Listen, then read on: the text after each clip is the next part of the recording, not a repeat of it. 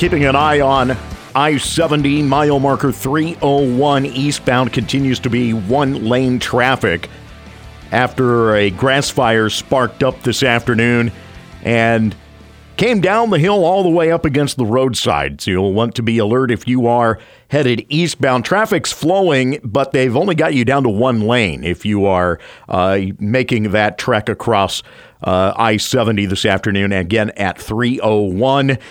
Just before the hill and the curve to get you to exit 303 to get into Manhattan. So be alert to that if you are still out there. A little bit of smoke still lingering. You can see the charred grass as you make your way by. But for the most part, damage looks to be relatively limited, and that blaze appears to be under control.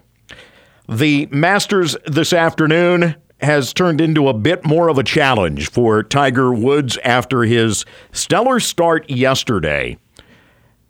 To finish with a 1-under, though one of our coworkers in the building today was telling me should have been a 2-under, save for a 2-putt that he made. To go 1-under on your first day back on a course in competitive golf after the accident of 14 months ago is just tremendous. The flaw is that you're playing on a course that is known to change with the conditions dramatically.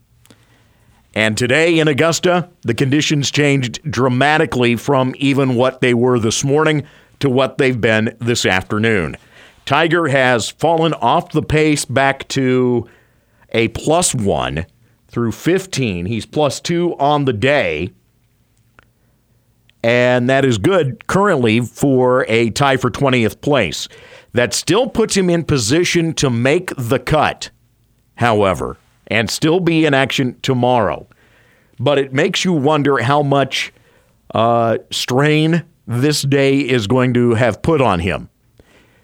After all, we are talking about a player who is in part utilizing clubs as crutches / leaning posts as he goes, walking stick if necessary. And to do what he's doing, and it was interesting last night to turn on just a little bit of the late coverage from ESPN and hear other golfers talking about how the course fools you when you look at pictures versus the reality of how it is actually laid out and cut. The hills that course has are dramatically more pronounced when you are at Augusta than what they appear on TV. Even with 4K, you're not going to get a great feel for what those hills are when you listen to what golfers are saying. With that much hilly terrain, and the course itself lays out across 4 miles. I mean, that is a walk on a good day for most of us. It definitely is a walk for me right now, but that's another matter completely away from this. So for Tiger to even get to the point where today he's at a +1, that's doing pretty good. To be still in the mix where the leader right now is at -6, that's Scottie Scheffler. The world number 1 has caught fire this year and finds himself in that number 1 spot, 3 better than Charles Schwartzel and Sungjae Kim. Kim was the leader after yesterday, but he fell off the pace today by going +2.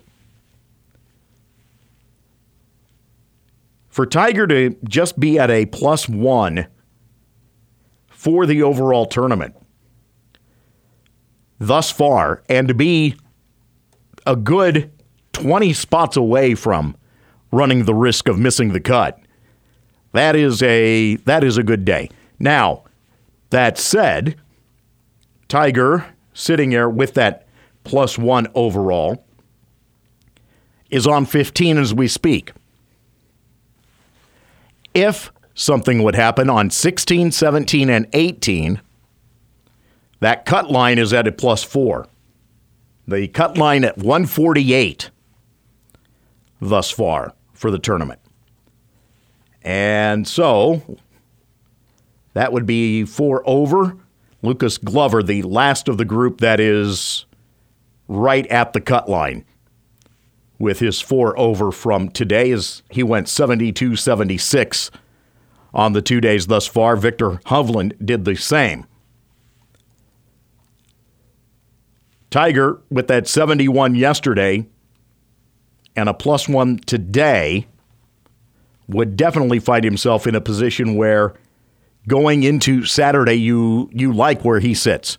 Even if he is 7 off the pace that Scheffler has put together now. But Scheffler still has 5 holes in front of him yet today, as well, as I get this look here at the active leaderboard. So we'll continue to keep an eye on it, but it's interesting to note that really this second day, especially the front 9, wound up being a bit more of a challenge for Tiger than even what yesterday was.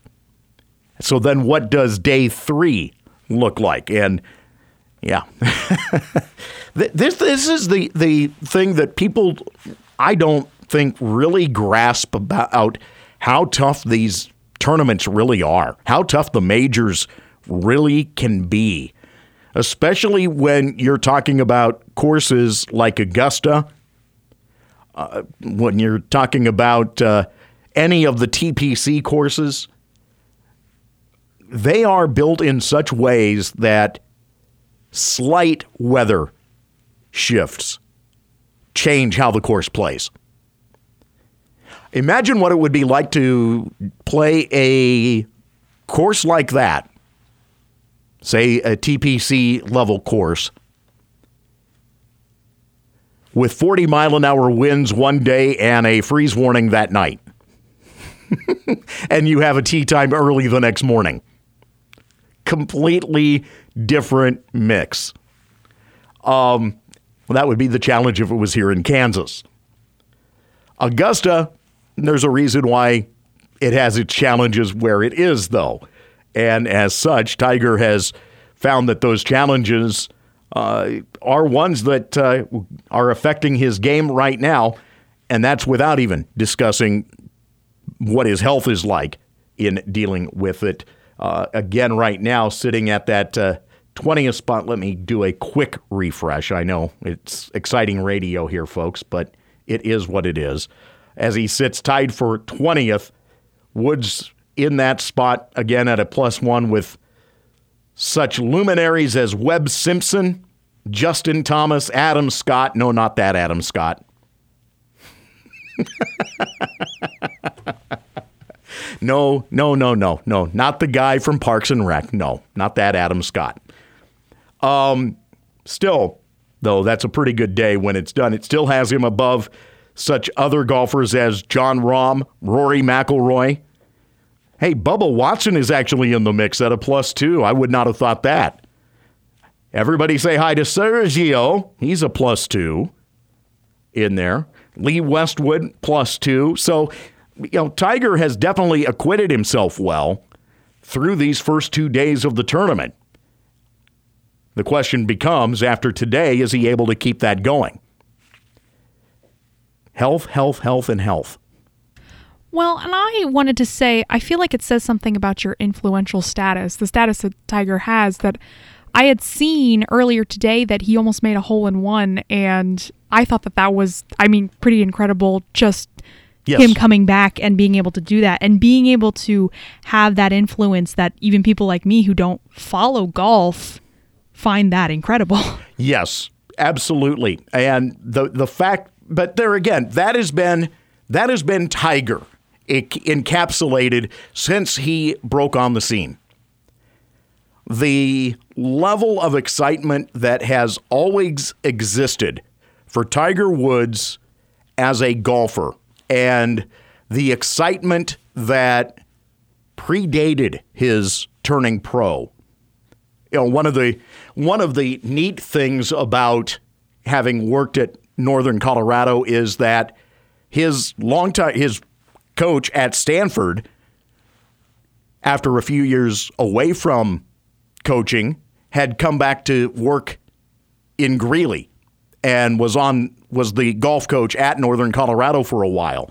And so I got a few Tiger stories out of him over time, but the point is that, everybody knew what this wonderkind was going to be and how dramatically he was going to change the game when he got there. So the coverage had been dramatic before he even made the move to go from college to professional, because he'd already popped up on a few of the pro events as an amateur and taken opportunities to at least get involved. And from there, it just snowballed because he just kept winning, just got on that run where he changed the face of the game in so many ways. When you look at what the game is now, talked about it yesterday in previewing. They lengthened 11. They lengthened 15 this year. Pulled some trees out on 11. Well, Augusta was never as long of a course as it is now. Why? Because Tiger was too good for the course. And you see that in the long drivers, specifically in the game now, because Tiger was blasting it off the tee, but that's also part of why Tiger has had himself multiple back surgeries. That takes a toll on a body. If you aren't built like a fire plug, your back's not going to like you much, because there is a lot of torque that you are putting onto your body to swing a golf club and drive the ball 350 to 400 yards and do it consistently. And that's where Tiger, again, changed the game, because his distances were so different than what anybody else was doing off the tee. That's where it started. His short game has had its ups and downs. Even yesterday, he almost gets the hole-in-one on the sixth. But it was 3 holes later, I think, the ninth, where he got up in one but then two-putted. Instead of getting a birdie, winds up two-putting and keeping himself even. Gave himself the chance. Short game got him. So, again, all of the little things that go into it. Me, I'm just happy to drive it maybe 200 if I get it airborne. But I don't golf on the regular. I gave that up about 20 years ago. So, again, the latest update, Tiger at a +1 right now at the Masters on the day. 5:21 coming up, we'll tell you about a new hire for K-State basketball as Jerome Tang adds to his staff. Plus, we'll take a quick look at tonight's K-State game against Texas Tech on the Diamond in Lubbock. This is The Game.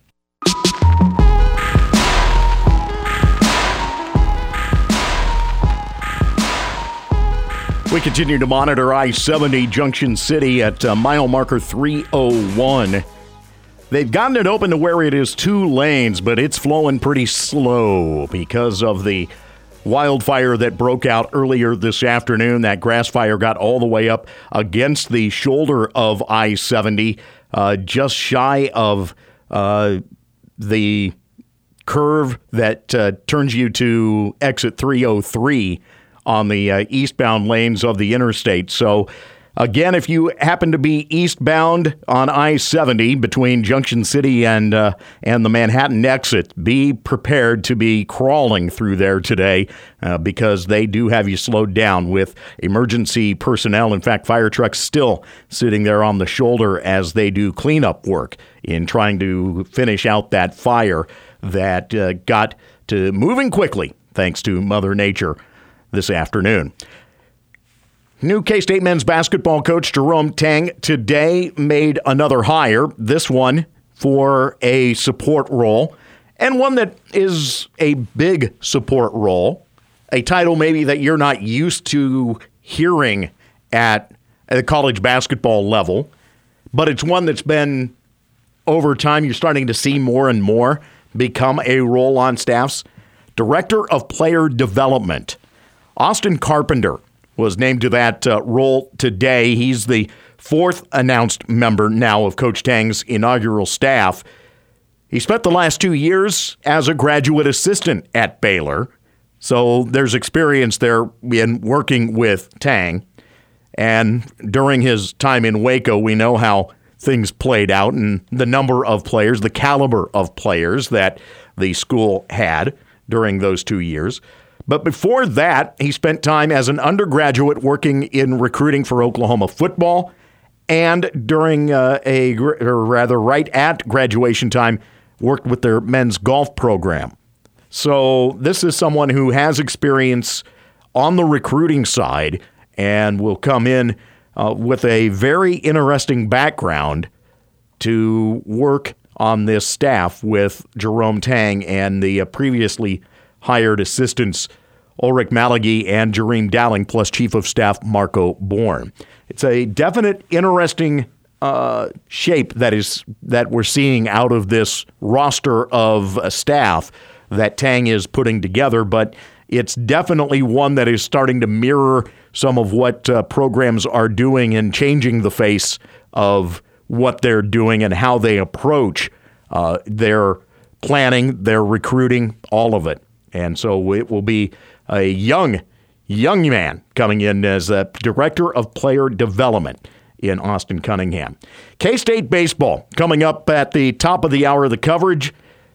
First pitch in just under an hour as the Cats tonight open a series against Texas Tech in Lubbock. It's been a place where they have not played well over the years. Dating back to 1993, the Wildcats are 8-24-1 in Lubbock and have not won in that city since 2012.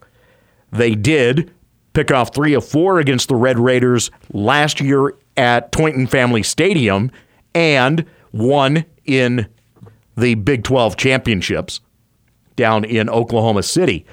So 2 of 3 here in Manhattan, and then that tack on that one at the tournament, knocking the Red Raiders out of the tournament with a 7-2 win. But Texas Tech has swept each of the last 3 series against the Cats at Dan Law Field and have won the last 10 played between the two teams in Lubbock. The Cats with back-to-back wins. They salvaged the finale of their series with Oklahoma State last weekend, then picked off a nice win against Creighton on Tuesday night. Texas Tech, meanwhile, has dropped its last 3. They were swept in a pair of midweek games at Grand Canyon after taking 2 of 3 at Kansas last weekend. They rank as high as number 4 nationally. They have wrapped out 48 home runs thus far this season and rank second with a .305 batting average. Be on the watch for preseason player of the year, Jace Young. Young paces TTU's offense with a .407 average. He's got 9 homers already and 13 doubles. 4 Red Raiders rank in the top 10 in home runs.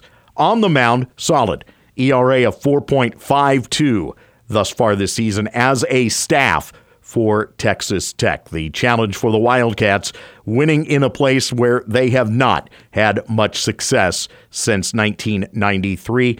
Griffin Hassel set to go tonight for the Cats. It'll be Andrew Morris, who is 3-0 with a 3.72 ERA for the Red Raiders. Matt Walters will be on the call coming up tonight. A reminder also, they'll go tomorrow at 2, so 1:30 the coverage, but then on Sunday, coverage has been bumped up to noon as the game itself will be at 12:30 on Sunday afternoon in Lubbock. That's your quick look at K-State baseball going into tonight's action, the opener of that 3-game set against Texas Tech that gets underway in the next hour. 6 o'clock again begins our coverage here on News Radio KMAN. Give me just a moment here. I'll dig up what the rest of the conference schedule is for this weekend.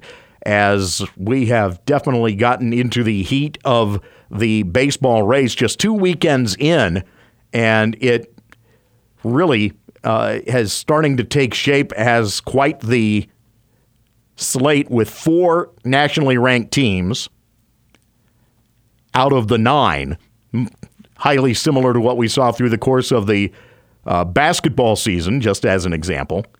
So Baylor is at West Virginia today.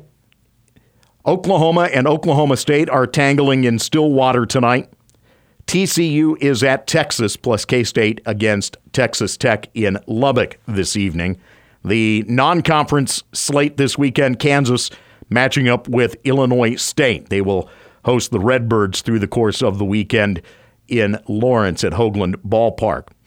For the Cats, once they come off the trip against Texas Tech, they will be off until they open a Thursday string.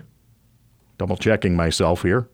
Yes, that's it. They will be off until opening a Thursday set against Texas, as that way they will get it Thursday, Friday, Saturday, leaving Easter Sunday open next weekend. That gets you up to date on just what's going on around the Big 12 in terms of baseball, as the Cats, again, get after it tonight, matched up with Texas Tech. Coming back, our number 2 song of the day. I hesitate to say it every time, but it's our song that didn't quite reach number 1. How about that? When we continue on the game.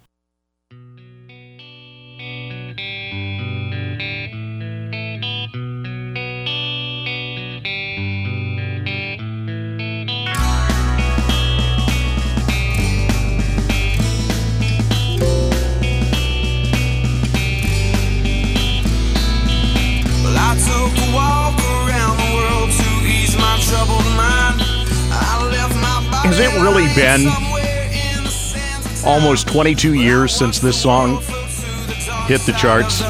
I mean, I am 22 and I know this song, so maybe. Girl.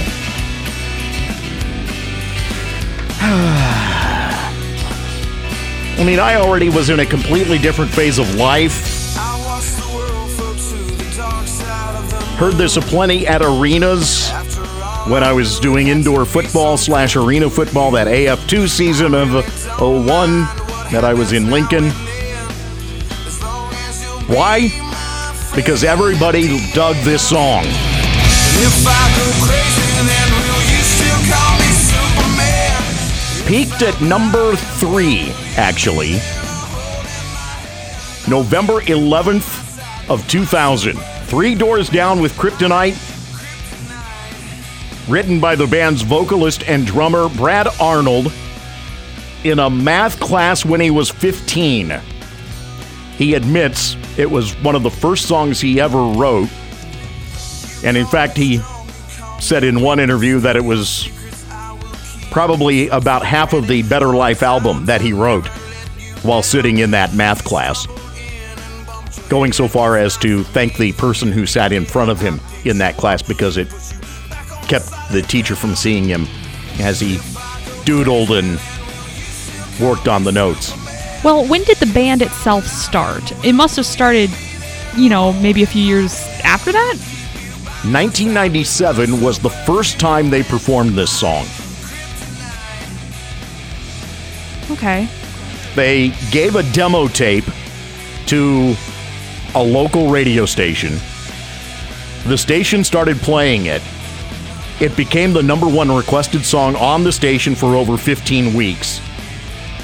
The station's program director, see, this is back when stations still broke music. Pre-internet heavy. So the station's program director then sent the song to a manager who then in turn showed it to his employer at Indigroot Entertainment. The band was then booked in New York to perform a showcase at CBGB. Finn Daly told Hit Quarters once they got on stage and started playing, it was apparent the magic was in the music, so we moved to sign them. So again, first played 1997. From there, the song was picked up by several radio stations during November and December of 99. Officially sent to radio in January of 2000. It first charted on the U.S. mainstream rock tracks chart, reaching number 1 for 9 weeks. Then number 1 on the modern rock tracks chart for 11 weeks, but never reached number 1 on the Hot 100. Included in Guitar Hero 5. It's available also as a DLC or the Rock Band series, as an on-disc song in PlayStation Portable's Rock Band Unplugged. Yeah, I was going to say, I feel like I've definitely played a lot of video games that involve this song, too. Commonly... All right, so the ding was my work earlier, of course.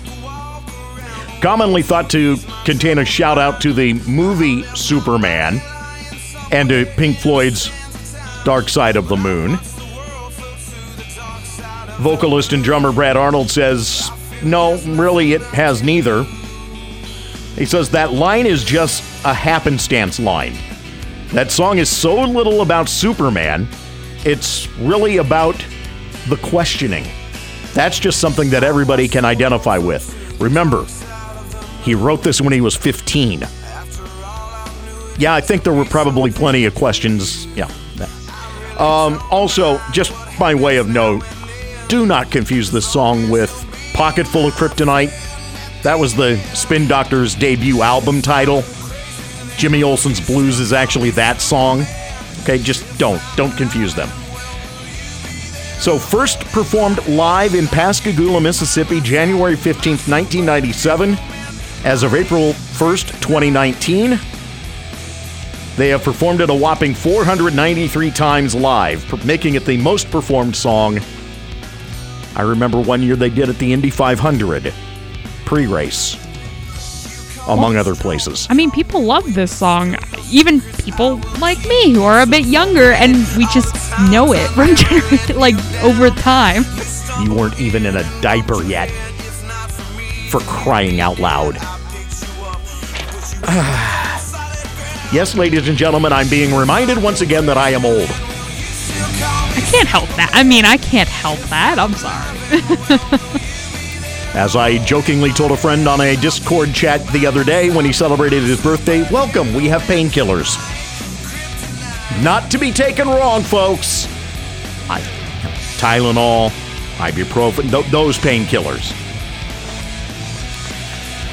I still find it very interesting, though, that for a song entitled Kryptonite, he denies the tie to Superman or to Pink Floyd's Dark Side of the Moon. I honestly don't believe it.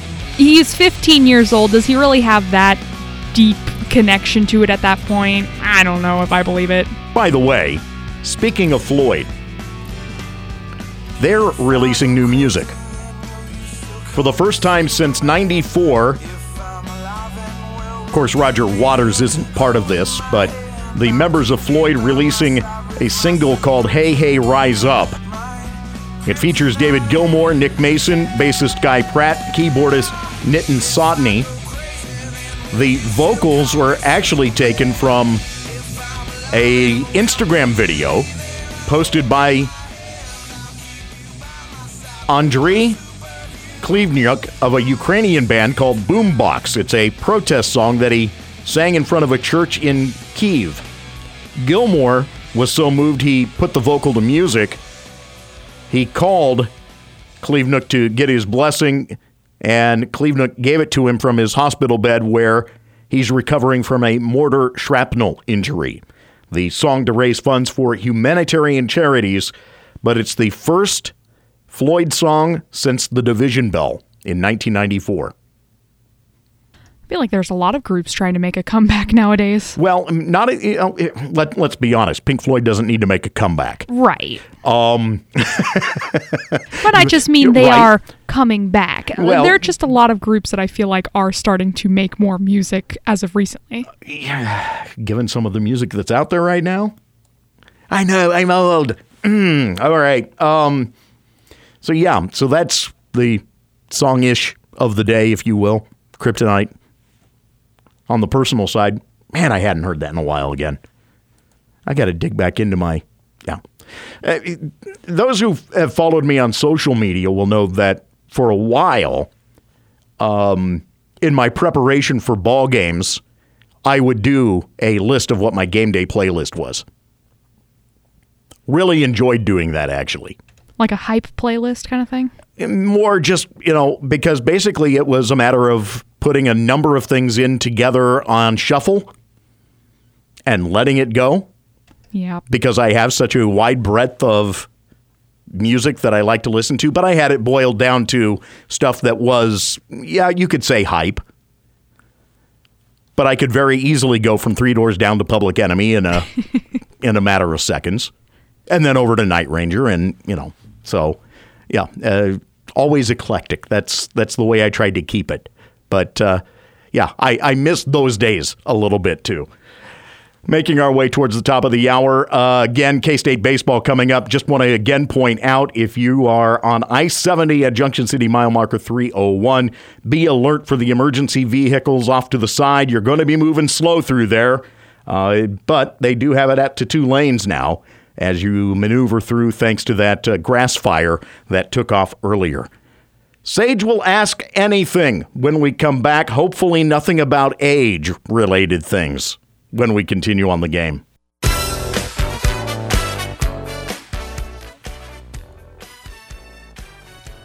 All right. It's time for Ask Us Anything, so I guess I'll be asking the questions today. This is what happens when it's a ghost town on Friday in this building. So, first question. If animals could talk, which one do you think would be the rudest? The rudest? Yes. Wow. Probably squirrels. Squirrels? I feel like cats would actually be pretty rude as well. Too many cats love their cuddles.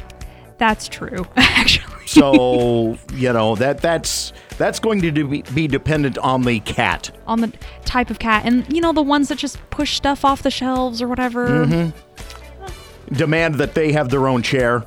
Mm-hmm. Yeah, that was a battle of long ago at my aunt and uncle's place in Denver. They had a cat who, bless his soul, was diabetic. Yeah. And had his run of the basement.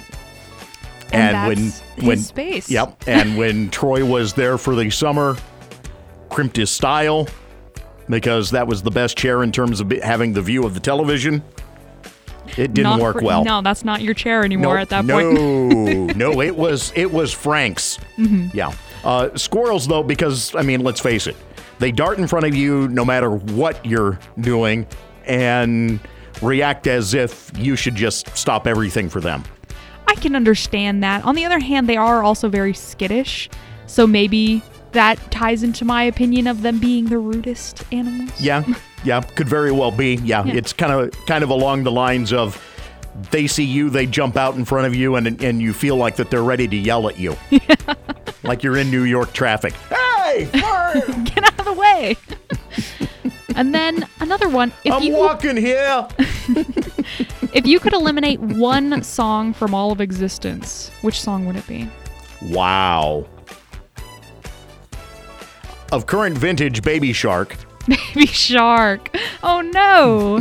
That's too many memes. It's like an internet culture at this point. Listen, I'm also the guy who celebrated when Saturday Night Live had Charles Barkley beat up Barney. Okay. All right, that should tell you my view of children's programming. Okay, I understand that. And by the way, we don't have kids. So, I can get by with saying that. I feel for the poor parents who constantly have these songs such as Baby Shark to put up with. All the nursery rhymes that they have to listen to on loop. Correct. And Frozen. Mm-hmm. Yep.